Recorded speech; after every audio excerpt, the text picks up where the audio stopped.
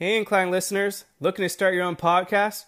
Let me tell you about Anchor. First of all, it's free. There's creation tools that allow you to record and edit your podcast right from your phone or your computer. Now, you can even add any song from Spotify directly to your episodes. Anchor will distribute your podcast for you so you can have it heard on Spotify, Apple Podcasts, and many more. You can make money from your podcast as well with no minimum listenership. It's everything you need to make a podcast in one place. Download the free Anchor app or go to anchor.fm to get started. Welcome to the Incline, your Dodgers podcast for Dodgers talk, rumors, updates, and everything Dodgers. I'm Kevin Klein. I'm David Rosenthal. I'm Ian Nielsen. We're your host, and this podcast is powered by Dodgers Lowdown. And without further ado, let's ride. Time for the words that are recited before each and every game here at Dodger Stadium. Take it away, Finn. It's time for Dodger baseball.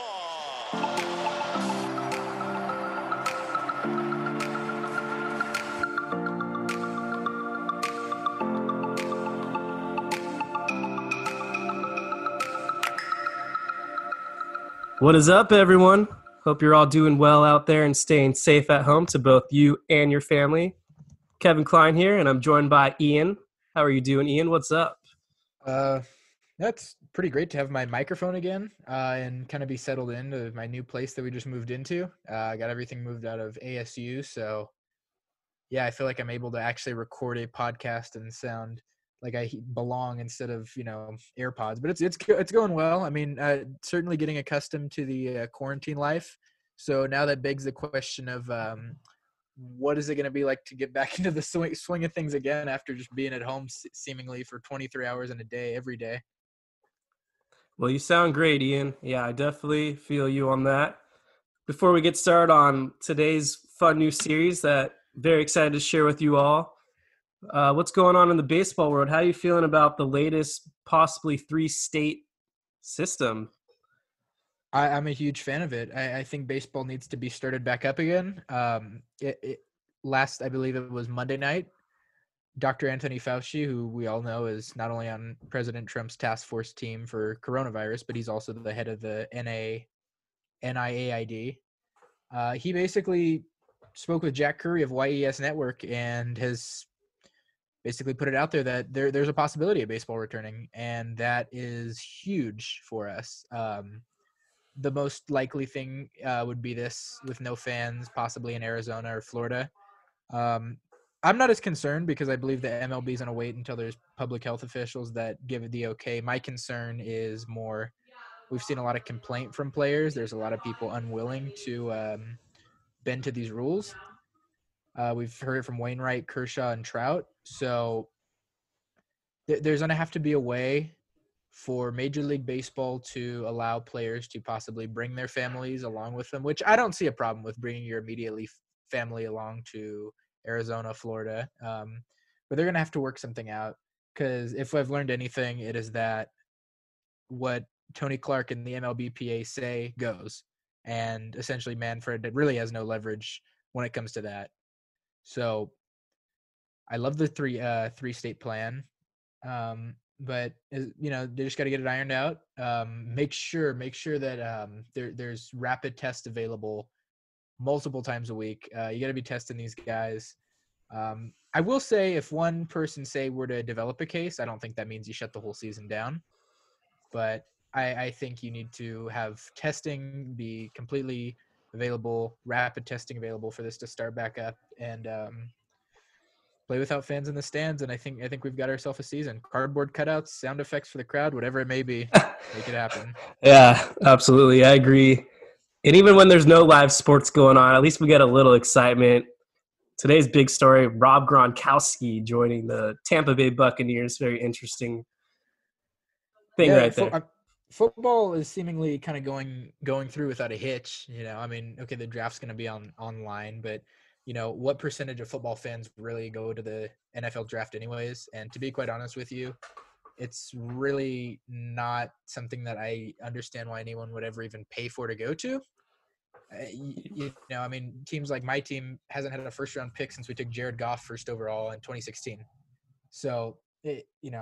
football's going through without a hitch, and the draft's going to be interesting. And I think a lot of the new uniforms are very, very interesting. I like a lot of them. Chargers released a new uniform on Tuesday, which is when we're currently recording. They really kind of are harkening back to their old look. So I'm interested to see how the Rams respond. They're taking a long time. I think they might have scratched their uniforms after fans reacted to the logo. So Yeah. we'll see. All right. Well, yeah, Ian brought it up. We're recording on a Tuesday night. I hope all you guys had a great 420 on Monday, lighting it up, chilling, whatever your thing is.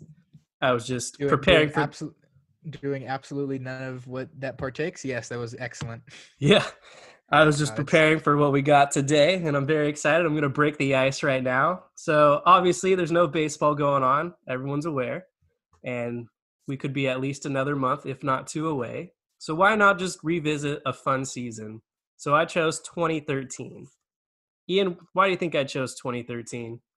Well, 2013, if I were to guess, was the start of what seemingly, had the Astros not cheated in the 2017 World Series, we could define as the beginning of the Dodgers dynasty. Yeah. In the Magic Johnson Guggenheim era. I had that written down verbatim. Yeah. Yeah, no, they should have been dynasty. This is the beginning of the should have been dynasty. 7 straight National League Western Division titles. And a whole lot of 90 win seasons later, 90 plus win seasons later, and this is the foundation for it. This is the season where, the year before, the LA Dodgers bring in Hanley Ramirez and Gonzalez and Crawford and Beckett and Punto. That dude was like Kike before Kike. Yes. Yeah. So it was very much an interesting season. I think this was one of those seasons. There's been about, I would say, 2 seasons with the Dodgers where I really felt like they could win the World Series. This season in 2017, and I really felt like they could have been the champions that year. They felt like a team that was primed to win, and they had spark, they had it all. They even had veteran experience. So it was a great season. It really was a roller coaster.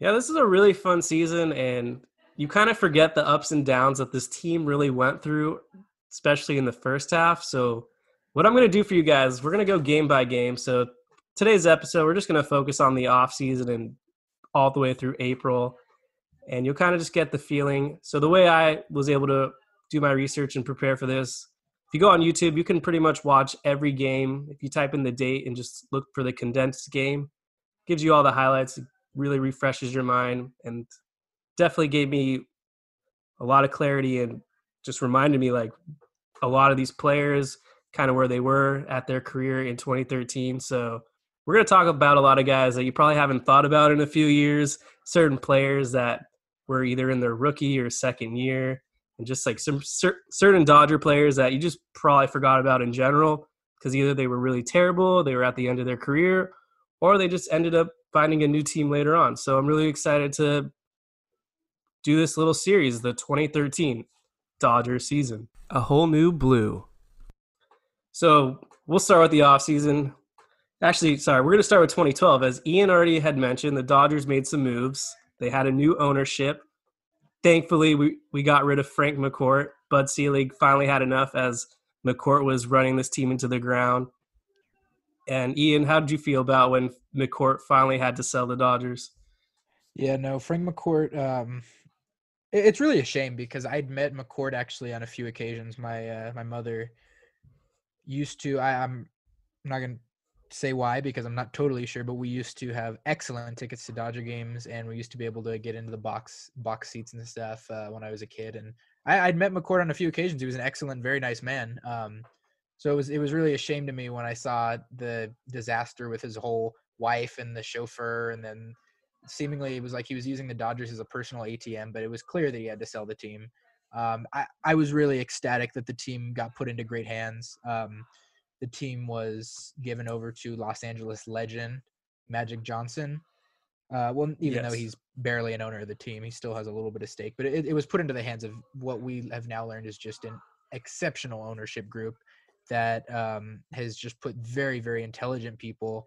And I'm going to say it, they've been willing to spend money and give up capital to win. They clearly did that when they first purchased the team, as we're about to find out. Right. And so the two big splashes that they made that offseason, they signed Zach Greinke to a 6-year deal, and they also brought in Hyunjin Ryu, who had been pitching in South Korea, so he was a little bit of an unknown, but we all kind of had a feeling he was going to be someone that was going to make his name on the Dodgers rotation. During this time period, Ned Colletti was actually the GM of the Dodgers before Friedman. He had been hired on in 2006, and the manager of the Dodgers, who's no longer with the team, Don Mattingly, who was hired on in 2011 after Joe Torre retired. So just the last thing to summarize where the Dodgers were heading into 2013. They hadn't made the playoffs since 2009, where they reached the NLCS but fell to the Phillies. In 2012, they were kind of making a little bit of a run, but they fell just short of a wild card berth. And if there's anything else you'd like to add, Ian, I'm ready to present what the opening day roster was for 2013.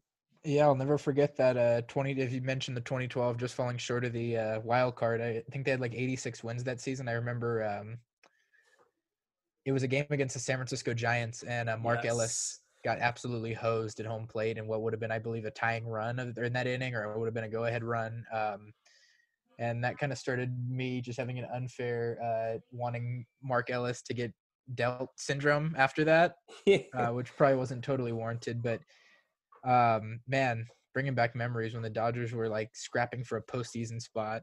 I mean, then again, they did in 2018 as well, so I can't say that. But, man, this is a trip down memory lane. It warms my heart, brings me back to my childhood. Yeah, exactly. So before we actually name the 25-man roster, there were a few notable injuries that I will just remind everyone of. Right-handed pitcher Chad Billingsley started on the disabled list, as well as Scott Elbert. He had left elbow surgery. Hanley Ramirez, shortstop, who they acquired from the Florida Marlins the year before, he was out due to right thumb surgery. He actually hurt his thumb during the World Baseball Classic.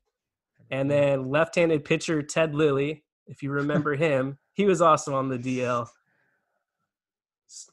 All right, so Chad Billingsley was just one of those guys I really believed him and Kershaw were going to be like what DeGrom and Syndergaard or Scherzer Straw. I mean, seriously, Chad Billingsley could bring it. I mean, the dude. I mean, if you look at his lower body, he was built like an NFL player, like a linebacker. The dude had power. He had leverage. I kind of really thought that he was going to be what Kershaw and Greinke kind of turned out to be for a few years. Yeah, same here. I think it was in 2009 when Billingsley was on the All-Star team. Yeah. I thought that was the beginning of a long peak, but yeah. sadly, I mean, we always knew Kershaw was going to be the best one, but nevertheless, I mean, I didn't really think by this season, ultimately would kind of be it. Right. So the pitchers, Josh Beckett, Ronald Belisario, Chris Capuano, Zach Greinke, Matt Guerrier, Aaron Harang, who ironically didn't even actually make the opening day roster. I don't know what happened there, but he ended up being on Seattle.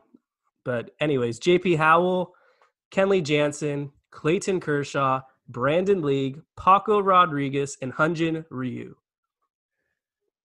You mentioned so many underappreciated names right there. Chris Capuano, JP Howell. Man, Brandon League even. Like, Brandon League's one of those guys that Dodger fans love to hate, and I don't know why. If you look at his stats, he really never had a terrible year. This year wasn't very good. I'll say that, but he really does not deserve the hate that he got. It's not like he was Chris Hatcher. Come on. Yeah. And then the position players were as followed: AJ Ellis, Tim Fedorovich, Luis Cruz, Mark Ellis, Adrian Gonzalez, Nick Punto, Justin Sellers, Juan Uribe, Carl Crawford, Andre Ethier, Matt Kemp, Jerry Hairston Jr., and Skip Schumacher. What a time. Definitely a different team. This was kind of before the Dodgers had really built up a farm system. They were more a veteran-heavy team. Dude, oh my God, when Zach Lee. I mean, seriously, I remember when our top prospects were like Jerry Sands, Russ Mitchell, John Lindsay. It's like these dudes that were like absolute no names in the MLB were like our top prospects. Zach Lee, the guy that ended up getting flipped for Chris Taylor, Alan Webster. It's crazy. Yep. All right. Let's do it. Opening day at Dodger Stadium, April 1st, 2013. I'm not going to read you guys the entire lineup, but two notable names that were in the starting lineup. You had Luis Cruz at third base and Justin Sellers at shortstop.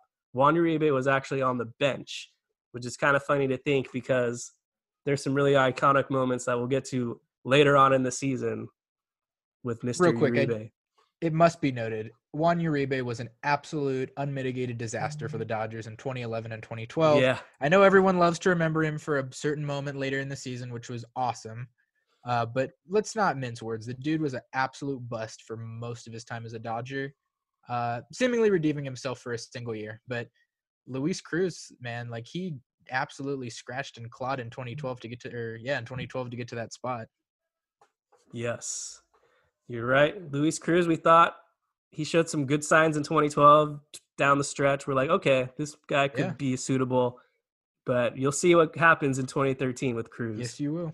So here we go, April 1st. The matchup is Clayton Kershaw.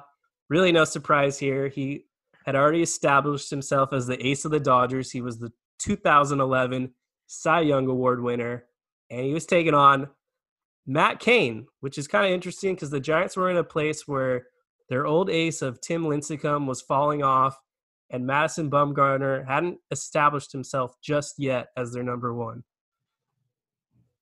Yeah, man. The San Francisco Giants, I've never seen a team, maybe the Phillies, I guess, but at least their aces kind of stayed good. They just got injured. But man, the Giants, like Lincecum and Kane, I don't think people remember were like really like top of the line arms during that 10 and 11 or 10 and 12 World Series. I mean, those were really Lincecum won 2 Cy Youngs. People seem to forget that. It's crazy.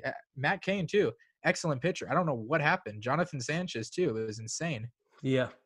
So it's also unfortunately noted that the Giants were the 2012 World Series champions, so they were coming into this game as the reigning champs. Reigning champs, yeah. And Kershaw and Kane, they actually really battled this out. This is a pitcher's duel.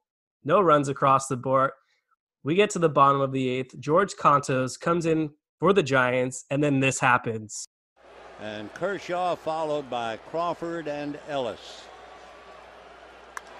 And a high fly ball to center. Pagan going back. It's over his head. It's over the fence. So as you just heard with the call, Clayton Kershaw hits what would be his first career home run to put the Dodgers off 1-0. I remember this game so vividly because I remember I was in elementary. I was in 6th grade at the time. That's how long this Dodgers thing has been going on. I was in 6th grade. I'm now a freshman, almost finished my freshman year at Arizona State online. But, man, what I remember coming home because I like got early release that day. So I was home by like 2:30. And I just remember coming home, turning on the TV, grabbing a snack, sitting down, and Kershaw was up to bat against George Contos. And he hits a solo shot. I think they ended up scoring a few more runs later that inning. Yeah, so the Giants get a little sloppy. Mark Ellis tack on a few more runs. So, yeah, the Dodgers go up 4-0. Yeah, no, the great memory. I remember coming home and Kershaw hit a home run. I couldn't believe it. Yeah, it was pretty cool. And if I'm not mistaken, that's the only home run Kershaw's ever hit. So, yeah, Kershaw throws a complete game shutout, just as peak Kershaw would do. 94 pitches, only allowed 4 hits, 7 strikeouts. Dodgers win 4-0, and there you go. They're 1-0. Great start to the season, right? Okay. So now it's April 2nd, and it's Hyun-Jin Ryu taking on Madison Bumgarner. So this would actually be Ryu's first major league start. He was kind of coming into this game on a hot streak. He had retired his last 23 batters he had faced in spring training. But unfortunately, it's a really rough ride for Ryu. Through innings 1 through 3, he kept getting into some jams, but he managed to find his way out. He was giving up a lot of hits. But come the 4th inning, the Giants do take a 1-0 lead on an RBI single. Ryu would end up giving up 10 hits in this ballgame, along with 5 strikeouts. And then, if you remember this guy, Ronald Belisario, he was kind of like the first coming of Pedro Baez, in my opinion. Yes, perfect analogy. Comes into the 7th. Madison Bumgarner's at the plate. Madison Bumgarner grounds one up to the second base side. Justin Sellers fields it, but he actually airmails it, throws it past the first baseman. Two runs come in to score. The Giants go up 3-0.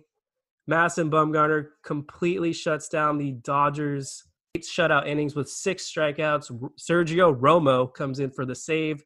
Giants hold on and win 3-0. Ex-Dodger great Sergio Romo. Yeah. So the next game, it's April 3rd. This is kind of a matchup of 2 washed pitchers at this point. It's Josh Beckett and Tim Lincecum, who both were coming off really bad 2012s. Carl Crawford scores in the first inning on a wild pitch. Bases loaded in the second, 1 out. But unfortunately, Skip Schumacher strikes out and then Matt Kemp flies out. These are early signs of the Dodgers offense really struggling. Top of the third, the Giants do manufacture 2 runs. They take a 2-1 lead. And then Josh Beckett also serves up a high fastball to Pablo Sandoval, giving the Giants a 4-1 lead at the end of the third. Eventually, Sergio Romo comes in, gets his second save of the season. Dodgers fall to 1-2, lose the series to the Giants. Also, if this series was not an indication of just like Dodger baseball for the next decade, grounding into double plays and good situations, letting him go by, man, I swear. So a month and a year, Josh Beckett would go on to do something incredible. Yeah. Honestly, I liked Beckett. I don't know, for whatever reason. I think it was because in 2011, he was an absolute stud in Boston. He was a weird pitcher. He'd have like these years where he'd have like a 2.3 ERA, and the next year he'd have like a 5.8. He was very, very hot and cold. Yeah. All right. So the next series, it's against the Pittsburgh Pirates. We'll take you to April 5th. Zach Greinke making his Dodger debut against Jonathan Sanchez, lefty. Bottom of the second inning, scoreless game. Andre Ethier gets his first home run of the season, puts the Dodgers up 1-0. No action until we get to the 6th inning, where Matt Kemp gets an RBI double, putting them up 2-0. Agon then cleans it up. Knox drives in Matt Kemp. Dodgers go up 3-0 on an RBI double. Brandon League was the closer at this time. Comes in the 9th inning. Gets a perfect 1-2-3 for his first save of the 2013 campaign. 3-0 Dodgers. Oh, I think we found ourselves a closer of the future there. Yeah. Brandon League was acquired in 2012 and actually had a pretty good run with the Dodgers, but you'll see what happens in 2013. Yes. So the next game, April 6th.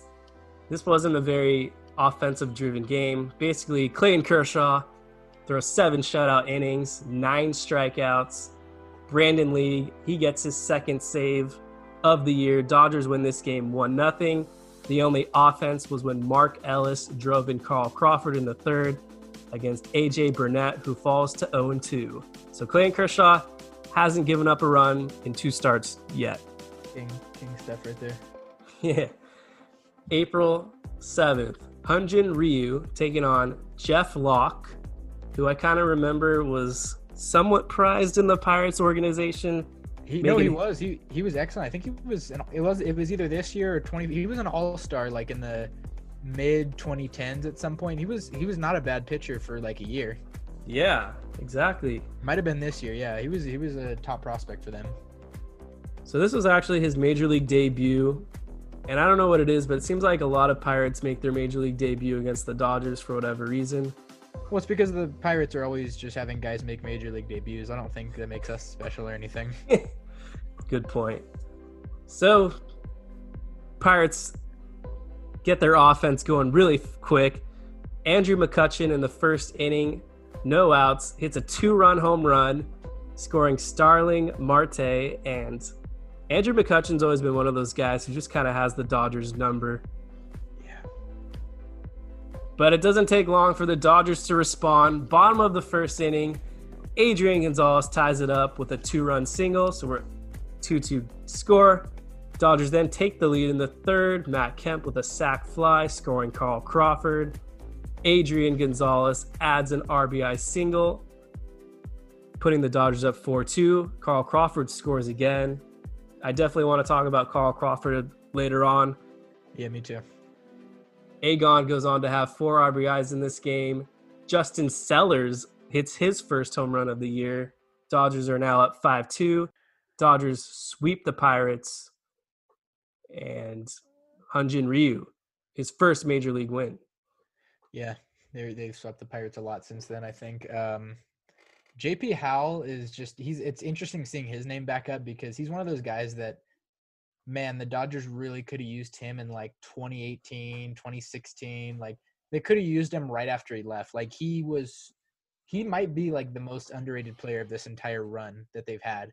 He was that piece that like every team looks for. Like what you think of Adam Kolarek, what they got for him. I mean, yeah, I know he was the Soto guy. This dude would come into games and he was like lights out. He was their best relief pitcher.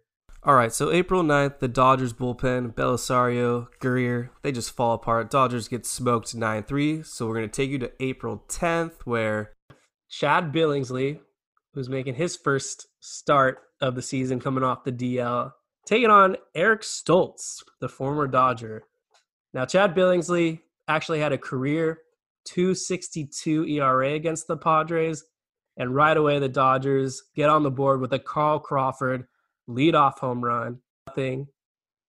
Padres do get a run back on a Chris Denorfia RBI single, but then Mark Ellis drives in Carl Crawford. So you'll start to notice Carl Crawford scoring a lot of these Dodger runs.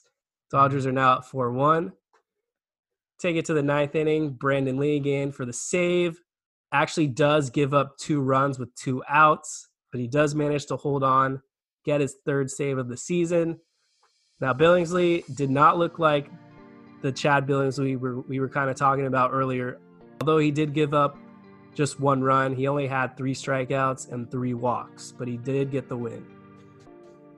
Yeah, this was kind of the beginning of the deterioration we saw. Exactly.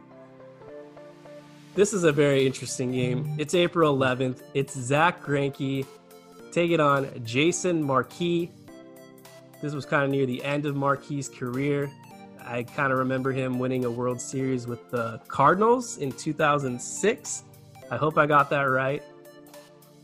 So this game, Dodgers jump out to a 2-0 lead. Adrian Gonzalez drives in Carl Crawford. However, the Padres do get one back in the 5th inning. Matt Kemp gets a ball thrown high and near his face. He kind of stares down Marquis. He did not like that at all. So then the top of the 6th inning, Carlos Quentin at the plate. And then this happens. 3-2. And it hit him, wouldn't you know. Now he has something to say, and look out here. A.J. Ellis got out there just as Greinke and Quentin got together. Quentin continues to amaze as he consistently gets hit by pitches. So you hear Greinke plunks Carlos Quentin, and Chris Capuano comes in an emergency long relief situation. The run that when Quentin had to go to first base, that run actually does go on to score. But so it's a 2-2 game. Come 8th inning, though, Juan Uribe takes Luke Gregerson deep, puts the Dodgers up 3-2. That's Uribe's 2nd home run of the year. And you can kind of notice that there's no Luis Cruz highlights, and Juan Uribe's the one doing the damage. Kenley Jansen actually goes in the 9th inning to get the save. That's his first save of the season. Dodgers win that game 3-2.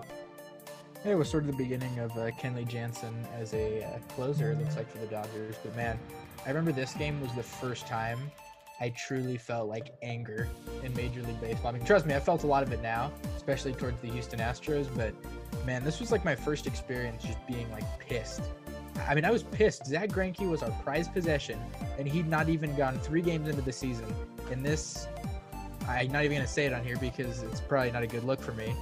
For any professional implications future, but man, I hated Carlos Quentin. I hated the San Diego Padres more than the Giants for years after this because of Carlos Quentin, what he did here. And an 8-game ban was just insulting and sickening. I remember I didn't even watch this game live. I remember I was out at Benihana that night, like with my family, Benihana, the champion, the greatest restaurant of all time. David would agree with me if he was here right now.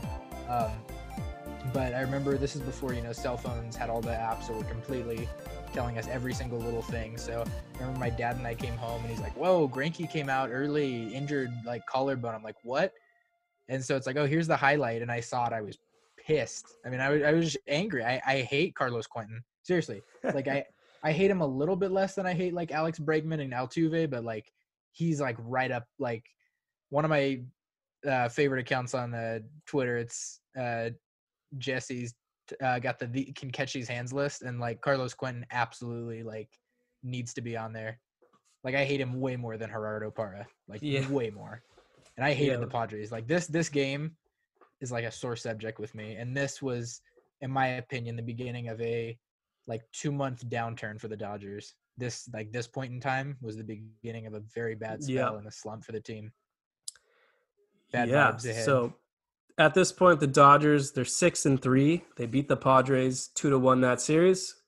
So they take on the Arizona Diamondbacks next. First time of the season. It's April 12th. It's Patrick Corbin taking on Clayton Kershaw. Dodgers offense they do not show up this game. And what's funny enough, and I didn't even remember this, Sean Tollison was actually on the Dodgers. Now, Tollison didn't have a long career, but he does end up going on to be a solid closer for the Texas Rangers for a few years. And, I mean, Dodgers lose 3-0. So next game, April 13th, it's Hyun-Jin Ryu taking on Ian Kennedy. Ryu gets his first career hit. It's a double. His parents are loving it. They're clapping. But we take it to the 4th inning. Adrian Gonzalez hits his second home run of the season, putting the Dodgers up 1-0. Bottom 5th, Ryu gets his second hit. So Ryu's showing what he can do with the bat kind of early on in his Dodgers career. Skip Schumacher is able to score Ryu, putting the Dodgers up 2-0. Ethier gets an RBI single. Dodgers go up 3-0. And then Ryu's up to bat again. And then listen to this call. And he's going to get his 3rd hit. Parra's going to try to throw him out, but now decides not to try. So Ryu is 3 for 3 in his private cheering section. The one thing his brother finally saw it. Yeah, so Ryu gets his 3rd hit of the game.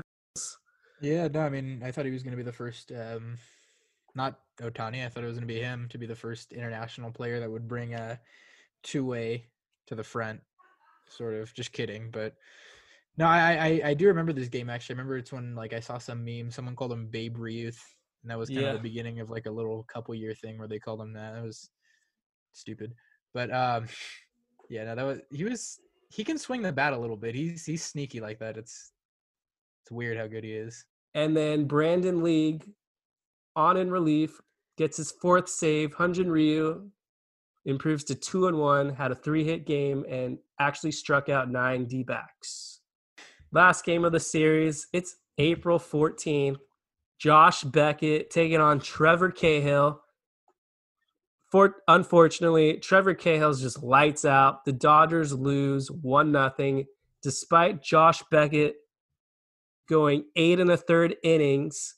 He pitched a complete game, and that's because in the 9th inning, Paul Goldschmidt drives in A.J. Pollock. They walk it off, and Josh Beckett falls to 0-2. Dodgers lose the game 1-0, lose the series 2-1. They fall to 7-5, and this actually is going to be the first loss of what will be a little streak that we're about to discuss when we get to the next series. So it's April 15th. It's Eric Stoltz again, taking on Chad Billingsley. It's Jackie Robinson night. Padres jump out to a 3-0 lead in the 2nd inning on a 3-run home run by the pitcher, Eric Stoltz. However, the Dodgers do rally back.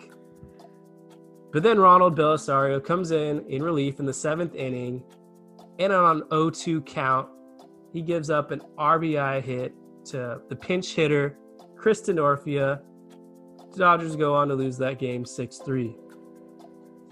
April 16th, Chris Capuano making his first start, filling in for Zach Greinke, taking on Jason Marquis. Ugly start for Capuano. Yonder Alonso gets an RBI single with the bases loaded. Capuano then walks in a run. 2 more runs are going to come across due to an Alexi Amarista RBI hit. So Padres are up 4-0. If you remember Amarista, this guy was kind of just feisty and kind of got in your mind, even though he was really tiny. I don't know if you remember him. So top second. Little ground out along the first base line. Capuano's running to first, trying to get the out, force out. But then he pulls something in his hamstring. So he has to come out of the game in the 3rd inning. Although he did try to go out in the 3rd and pitch again like a warrior that he was. Because Capuano is a little underrated in my opinion. But he was. Yeah. Matt Guerrier comes on in relief, gives up a run right away. Josh Wall, a guy I totally forgot about. He gives up 3 runs. And then for whatever reason, Don Mattingly has the closer, Brandon League, pitching in an 8-2 Padres game. I don't know why Mattingly would have your closer in this situation. It seemed very unnecessary. The League goes on to give up a run. Padres win this game 9-2. They had 15 hits. And Capuano falls to 0-1. So the last game of the series, it's April 17th. Clayton Kershaw against Tyson Ross. Kyle Blanks, this is kind of a forgotten Padres masher for a very short period of time. It's a home run. He was an absolute blue chip stud in MLB The Show, like in the early 2000s and the early 2010s. That dude was always like, I would always trade for him. It was him and some dude on the Astros named like Tommy Manziel were like the 2 best prospects you could ever get in like MLB 2K12. It was crazy. Yeah, I definitely remember that too. So anyways, JP Howell, he gives up 2 runs. Dodgers lose this game 7-2. They get swept by the Padres in all 3 games. Dodgers now fall to 7-8. They have a 4-game losing streak. So the next series, they actually fly out to Baltimore, of all places. And they were supposed to play on April 19th, but it got rained out. So they have a doubleheader on April 20th. So the first game is Hyun-Jin Ryu against Jason Hamill. What you can remember about this game is Ronald Belisario gives up more runs. Paco Rodriguez gets charged with the loss. Jim Johnson, who ends up becoming a Dodger later on. Ex-Dodger legend. Don't disrespect my man Jimmy J like that. He was an ex-Dodgers legend. So the Dodgers lose this game 7-5. Second game of the doubleheader. Wei-Yin Chen against Josh Beckett. And Beckett's still looking for his first win of the year. Adrian Gonzalez gets the Dodgers up 1-0 on a sacrifice fly, scoring Carl Crawford. Bottom second, Chris Davis hits his 7th home run of the year.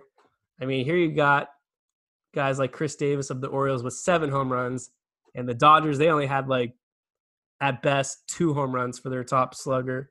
It's just kind of different how home runs really weren't a big thing for the Dodgers back then. No, but and this was obviously before the rise of analytics, and this is still when Coletti was running the team. And well, I think Ned Coletti's actually quite an underrated general manager if you look at a lot of the draft picks he's made, and a lot of the guys that are Dodgers because of him directly and his regime. He was definitely an old school GM and had an old school mindset, which isn't bad, you know, just different from what we have now. Yeah, definitely. Anyways, where was I? Oh, yes. Bottom of the 5th inning. It's a 1-1 game until Manny Machado puts the Orioles ahead 2-1 on an RBI double. And then bottom of the 6th inning, Manny Machado back up again, hits a 3-run home run off Beckett. Orioles win this game 6-1. Dodgers are now on a 6-game losing streak. And Manny Machado was very young back then, and he wasn't the star that he is today. So, last game of the series features Stephen Fife of the Dodgers making his first career start against Jake Arrieta. So the Dodgers get down early. It's 3-0. J.J. Hardy hits a 2-run double. So Orioles are ahead 3-0. Dodgers get one back thanks to Mark Ellis. But then Adam Jones responds with a solo home run in the third, putting Baltimore up 4-1. Fifth inning, Area had been dealing all game long, but with the bases loaded and nobody out, Mark Ellis gets a 2-run single. TJ McFarland comes in relief. Adrian Gonzalez smacks an opposite field double to tie it up. And then Matt Kemp follows it up with an RBI single, putting the Dodgers ahead 5-4. Brandon League coming in relief in the ninth inning. Gets his 5th save of the year. Dodgers win 7-4. And JP Howell actually got the win in that game. So the Dodgers do lose the series 2-1, fall to 8-10, but at least they finally got a win.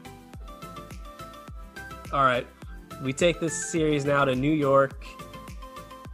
April 23rd, Jonathan Neese against Clayton Kershaw.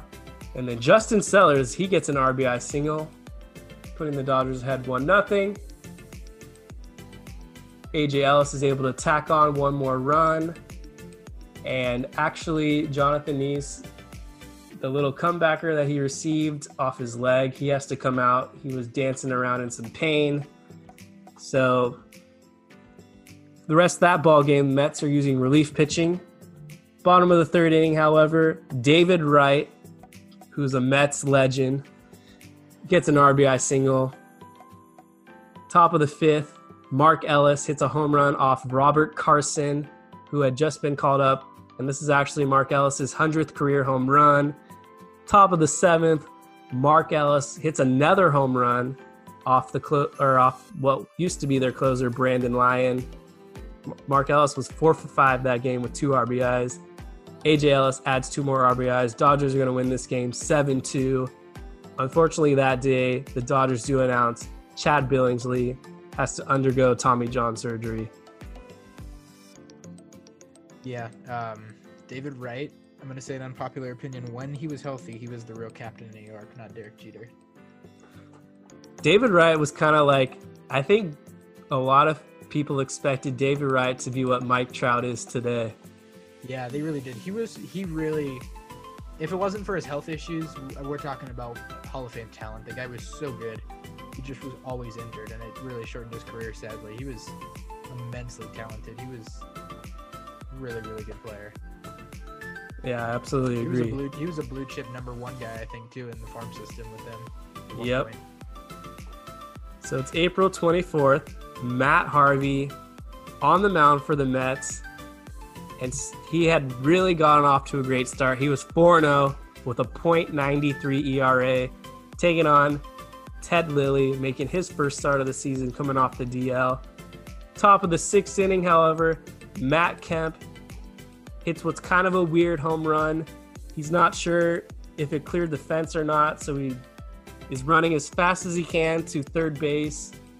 The play is reviewed, and it is confirmed a home run. That's Matt Kemp's first home run of the year on April 24th, which is kind of weird to think about because in 2011, Matt Kemp was a 40-40 guy, basically. Bottom of the ninth, Brandon League on in relief. He had a .257 ERA, 5 for 5 in save opportunities. Allows a fly out. Unfortunately, Carl Crawford drops the ball, so now a runner's on second with nobody out. And despite Jerry Hairston making a great catch to force the second out, David Wright up to bat, 2 out, runner on third, and Wright answers with an RBI single. It is now a 3-3 ball game. Josh Wall comes on in relief, bottom of the 10th inning. Jordani Valdespin is the batter, but this is what goes down. Swinging and a long fly ball to right field. That'll win it for New York. It hits toward the wall, and it's out of here. A grand slam for Valdespin to win the ball game. So Valdespin hits a walk-off grand slam off Josh Ball, and ironically later on that season, I don't even remember Valdespin but he got a 50-game suspension for use of performing-enhancing drugs. I don't know, I remember him well. He was actually kind of a decent prospect, I think, if I remember. Interesting. All right, it's April 25th, my birthday day. Hyunjin Ryu taking Your on... birthday day? Yeah. Yep. April 25th, Hyunjin Ryu taking on Jeremy Hefner. This game is kind of a pitcher's duel. Dodgers do go on to win 3-2. Brandon Lee responds after a terrible night before, gets the save. His 6th of the season. Kenley Jansen gets the win. Huh. April 27th, it's Willie Peralta against Matt McGill, making his MLB debut for the Dodgers. Top of the third, Betancourt gets an RBI single. 2 runs to score in that inning. It's 2-0 Brewers. Bottom of the third inning, A.J. Ellis gets an RBI single, scoring Juan Uribe. It's 2-1. An error by Betancourt allows the Dodgers to tie it up 2-2. Bottom 6, Matt Kemp scores on a sac fly. Dodgers are up 3-2. McGill goes 6.2 innings, allows 2 runs, 7 strikeouts. Paco Rodriguez, unfortunately, allows a runner to reach base on an error. Matt Guerrier then comes in relief, gives up a 2-run home run to Carlos Gomez. Brewers are up 4-3. Guerrier then gives up another 2-run home run to Martin Maldonado. The next inning, it's 6-3 Brewers. Even though Andre Ethier is able to hit a home run off Axford in the bottom of the 8th inning, it doesn't matter. Jim Henderson is able to do his job as the closer, and the Dodgers lose 6-4. All right, finally, last game of this series. It's April 28th. Clayton Kershaw against Kyle Loesch. Kershaw is actually winless since April 6th. Bottom of the first inning, Carl Crawford, leadoff home run. On the first pitch of the game, it's 1-0 Dodgers. Clayton Kershaw is dealing all day long. Bottom of the 5th, Carl Crawford hits another home run. Dodgers go up 2-0. Clayton Kershaw pitches 8 shutout innings, has a season-high 12 strikeouts, improves to 3-2.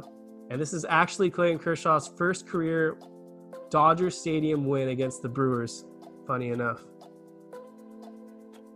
I was also at that game. Brandon Lee gets his 8th save. So the Dodgers win that series 2-1. 12-12 record. All right, Ian, we're almost done. This game is all Rockies. Nolan Arenado, who's a rookie, hits a home run, puts them ahead 12-0. And despite Jerry Hairston Jr. getting a 2-run home run in the bottom of the 7th off Adam Ottavino, Dodgers lose 12-2. All right, last game of the month. It's April 30th. It's also Hanley Ramirez bobblehead night. And what do you know? Perfect timing. Hanley Ramirez is activated off the DL with the thumb injury. He's in the Dodgers starting lineup. Dodgers are ahead 4-1 at this point. When we take you to the bottom of the third, Ramirez at the plate, and he goes yard. His first game back off the DL. Talk about an epic moment right there. Hanley Ramirez hits a solo home run. This game is all Dodgers. Hyunjin Ryu was flat out dominant. He had 12 strikeouts, and he even got to take a picture at the end of the game with the Korean pop sensation Psy, who had that one song, Gangnam Style. I know, this is so 2013. But yes, the Dodgers are now at 500. So as a Dodgers fan, you got to be kind of feeling good. They're 13-13.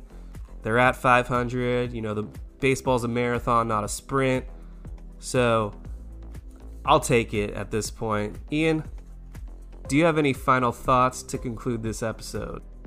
Well, it was kind of a interesting month with some things here and there.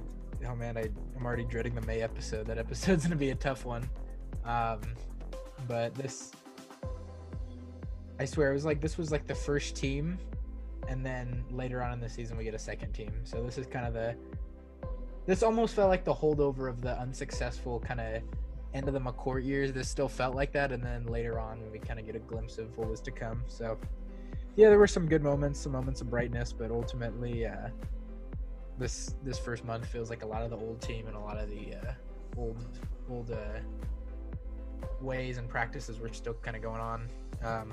And clearly, we just see Mattingly leaving pitchers in too long. It's very funny. We later would come to find out what happened. Yep. All right.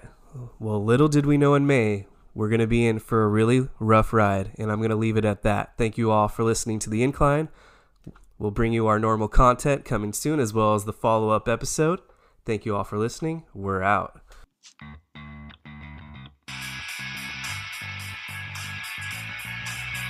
Turned 4-1 in favor of the Dodgers.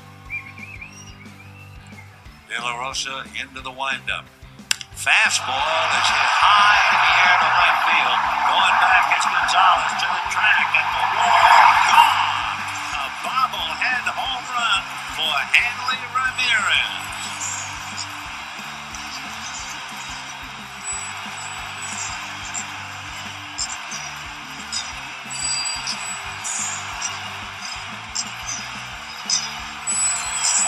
I see you. He does that to the crowd, making circles with index finger and thumb and holding on to the eye. It was questionable if he could hit a ball that high that it would go out. But he did just that, a mile high, and it carried into the stands.